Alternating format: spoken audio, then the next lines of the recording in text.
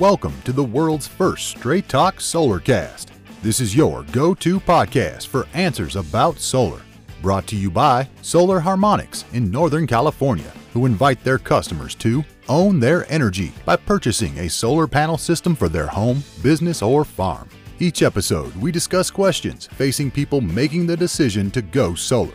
The solutions to your questions are given to you straight by one of the leading experts in the solar industry, Jamie Duran, president of Solar Harmonics. Feel free to search our library for answers to questions that you're facing when considering solar. And now, here's Adam Duran, our host with the questions, and Jamie Duran, our solar expert with Straight Talk Solarcast. Hello, Jamie. Hello, Adam. How's everything going in the land of solar? People are so excited about going solar. It's great. It is really great because Really? we have some people who are getting their first gigantic bills of the summer, and they are like, "Oh my! I've never seen an electricity bill this high." We're seeing like average electricity costs of about 41 cents per kilowatt hour. I just did a proposal for someone in Frisco, Texas, somewhere in Texas. Wow. And they're paying about 11 cents per kilowatt hour. So ouch, ouch, ouch. So What? Solar, big no-brainer in California. Yeah, what's that average bill then that you're seeing? Anywhere, I mean, in the summer, $400 to $700, and comparatively in Texas, it'd be about 150 to 250 at the most. Wow. Yeah, it's pretty crazy. $700. $700, yeah. And so when the solar man shows up, they are very, very happy to see us. So Well, it sounds like they're reaching out. That's great. yeah, so yeah, we're now telling people, okay, we're going to be there on July 31st, and then we call them the next day. Okay, hey, we had an opening. We can be there tomorrow, and boy, are they happy. Oh, I bet. Yeah, I know. Really, that's not really what we're doing, but it's great when we can move someone up in the schedule. It's awesome when they can get them going solar for them too. No more PG&E. Oh, yeah. Jeez. Yeah, PG&E, they're certainly making it a little more challenging.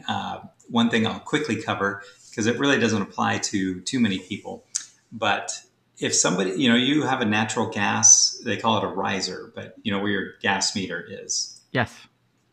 So a lot of homes in the 40s, 50s, and 60s were built with the main electric service panel pretty much right above the gas meter. Okay. And during that time, guess how many fires, explosions, issues there were with gas meters and electric panels that are in close proximity? Uh-oh. I'm thinking about my own house, but okay, go ahead. Zero. And so now, Okay, good. now PG&E is starting to say, hey, if your service panel is within 36 inches of the gas riser, we need you to move it, and move it at least 10 feet away. What? I think I just blow out our audio. So, Sorry. yeah, I know I mean, that's not like it's on wheels or something. We have to dig this thing out of the wall. We have to actually physically move it to a place on the wall where there's not anything already. And there's lots of pipes and, fire sprinklers. It's probably not in those 50s houses, but you know what I mean? There's just a lot of stuff in the walls that we don't know about until we break open the wall. And if there's something there, well, now we get to patch it up and move somewhere else. But it's like major surgery. So it's not fun, and it's not our fault. But it's very ridiculous that, in our opinion anyway, that PG&E is requiring us to move us, the solar people, by the way, not one of the PG&E folks, and move this service panel. It's pretty nuts. Is that for all new systems or?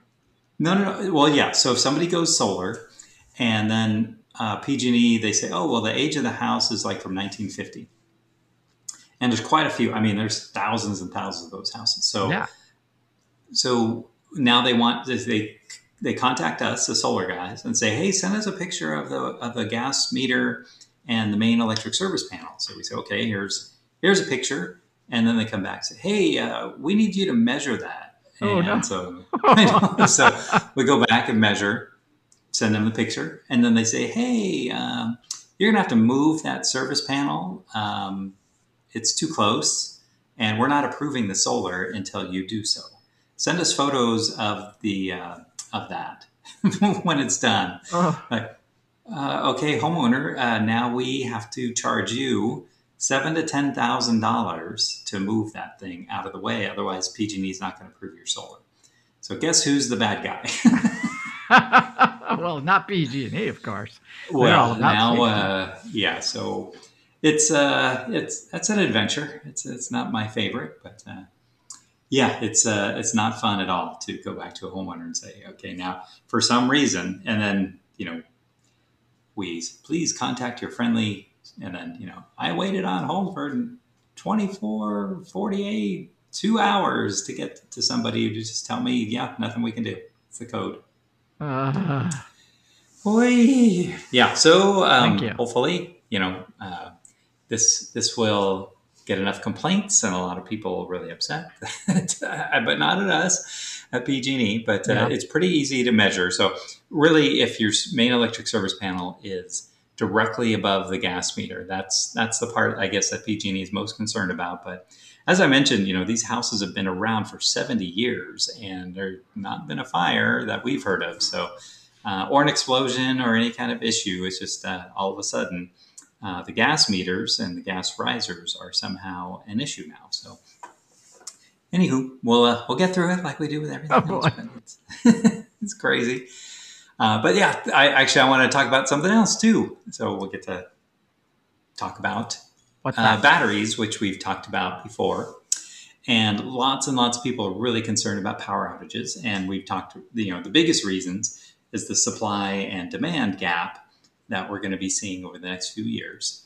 And we've talked about factors that are going to mitigate that, like electric vehicles and being able to plug the home into the electric vehicle, and the EV supply the power during an outage. But in this meantime, we're still getting at least half to 3/4 of our potential clients wanting to get a backup battery. Okay. Which I completely understand. If you drive away the EV, you have no backup power. So, but what we're also seeing is lots of battery options, and the batteries are really expensive.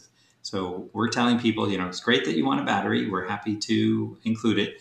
You can budget now because of new, material shortages, so forth, all the normal excuses that people, they're getting to be about $25,000 for a 10 kilowatt hour battery. For one battery? Last year at this time, we were installing them for about $17,000. Wow. And it's just getting out of control. And so it's just because there's huge demand. And, a lot of companies are no problem. We'll just add it on and finance it, and you'll pay another $30 to $40 a month. But, that's a big $30 to $40 a month for the next 500 years or whatever. But yeah, it's scary because there's lots of battery options, which is fantastic. Okay. But somebody out there, they're thinking about a backup battery. That's about how much they're costing. And that's the fully loaded cost, by the way. So we see lots of people contacting us about, can we do the Tesla Powerwall? And we would love to do the Tesla Powerwall because it does have that integrated inverter. Right. And that's generally an additional expense.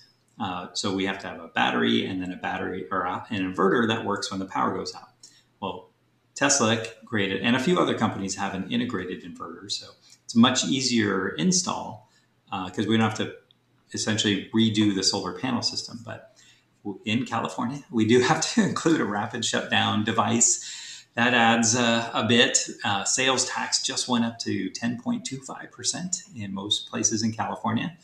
And then the permitting is pretty extensive. So we have to, and that's more expensive than actually getting solar installed. So all of these costs kind of are catching up, and it's getting to make systems expensive. So people are saying, well, forget that. I'm not doing solar or batteries.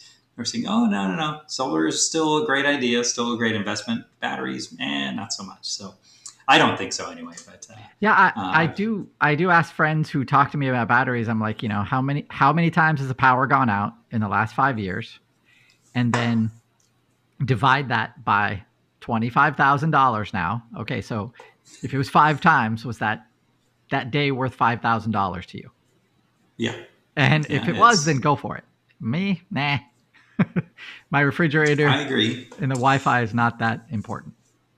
We are starting to see, though, counterpoint, Adam, yes. in new homes, there's quite a few new home communities that are touting, we are fully electric. So everything is, and even custom homes, they're going full electric.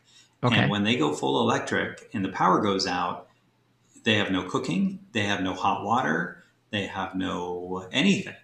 And they can't even run the microwave. So with those homes, we're saying it might be a good idea to add at least one, if not two, 10 kilowatt hour batteries or more, just in case, because, if you do have a 1, 2, or 3 day outage, you're definitely going to a hotel, but if there's no hotels around. So anyway, it's a conundrum. It's an issue. And maybe one day we'll see homes being built. Right now in California, they're supposed to have solar included, and it might be that makes more sense to have a battery included more than the solar. So we'll see. We'll see what happens. But I'm saying anyone who's considering a battery, get ready for some major sticker shock. And this is not going down. We're seeing all the metals that are needed and all the chemistry that's needed to put these batteries together. It's an expensive process, and there's a lot of things to consider for sure. But anywho, batteries are expensive. We recommend waiting for the electric vehicles, but sometimes people don't want to wait. They want it now, which is no problem. My calculation is wrong. Or just, what do you mean? 25,000 divided by the time that the power's gone out. Well, like if the power goes out in most homes that have natural gas, they can still, essentially, most have a gas oven. Right. Most have gas water heaters. So you can still exist in the house, without electricity. But if you're fully electric and your water heater is electric, your heating is electric, that kind of stuff, then you're kind of out of luck until you do have power restored. And so those are the ones we were saying. It might be a good idea. But I didn't realize how strong I was. Okay. All right, we're going to wrap it up there. Yep. All right. Thanks a lot for spending another 10 minutes with us out of your week. We really appreciate it. If you have a question for an upcoming episode, you know what to do. You can go to our Facebook page, Straight Talk Solarcast. And if you'd like to see a library of our past episodes, go and listen back. You have a question that we've covered sometime in the last 5 years. You can go to our website, solarharmonics.com. Just click on the podcast link at the very top in the menu, and you'll be taken to that library of past shows. And of course, if you have a friend considering going solar, this is a great podcast to introduce to them, because they will save thousands, even now more and more every day over the life of their system. And what better friend is there than that, I ask. So until next time.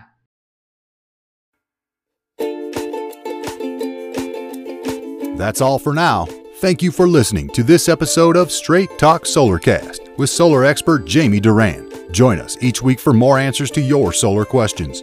Speaking of questions, got some? Email us at solarcast@solarharmonics.com, and we'll be sure to give you an answer in an upcoming episode. This episode of Straight Talk Solarcast is brought to you by Solar Harmonics, the leading solar energy developer in Northern California, who invite you to own your energy. Visit them on the web at www.solarharmonics.com.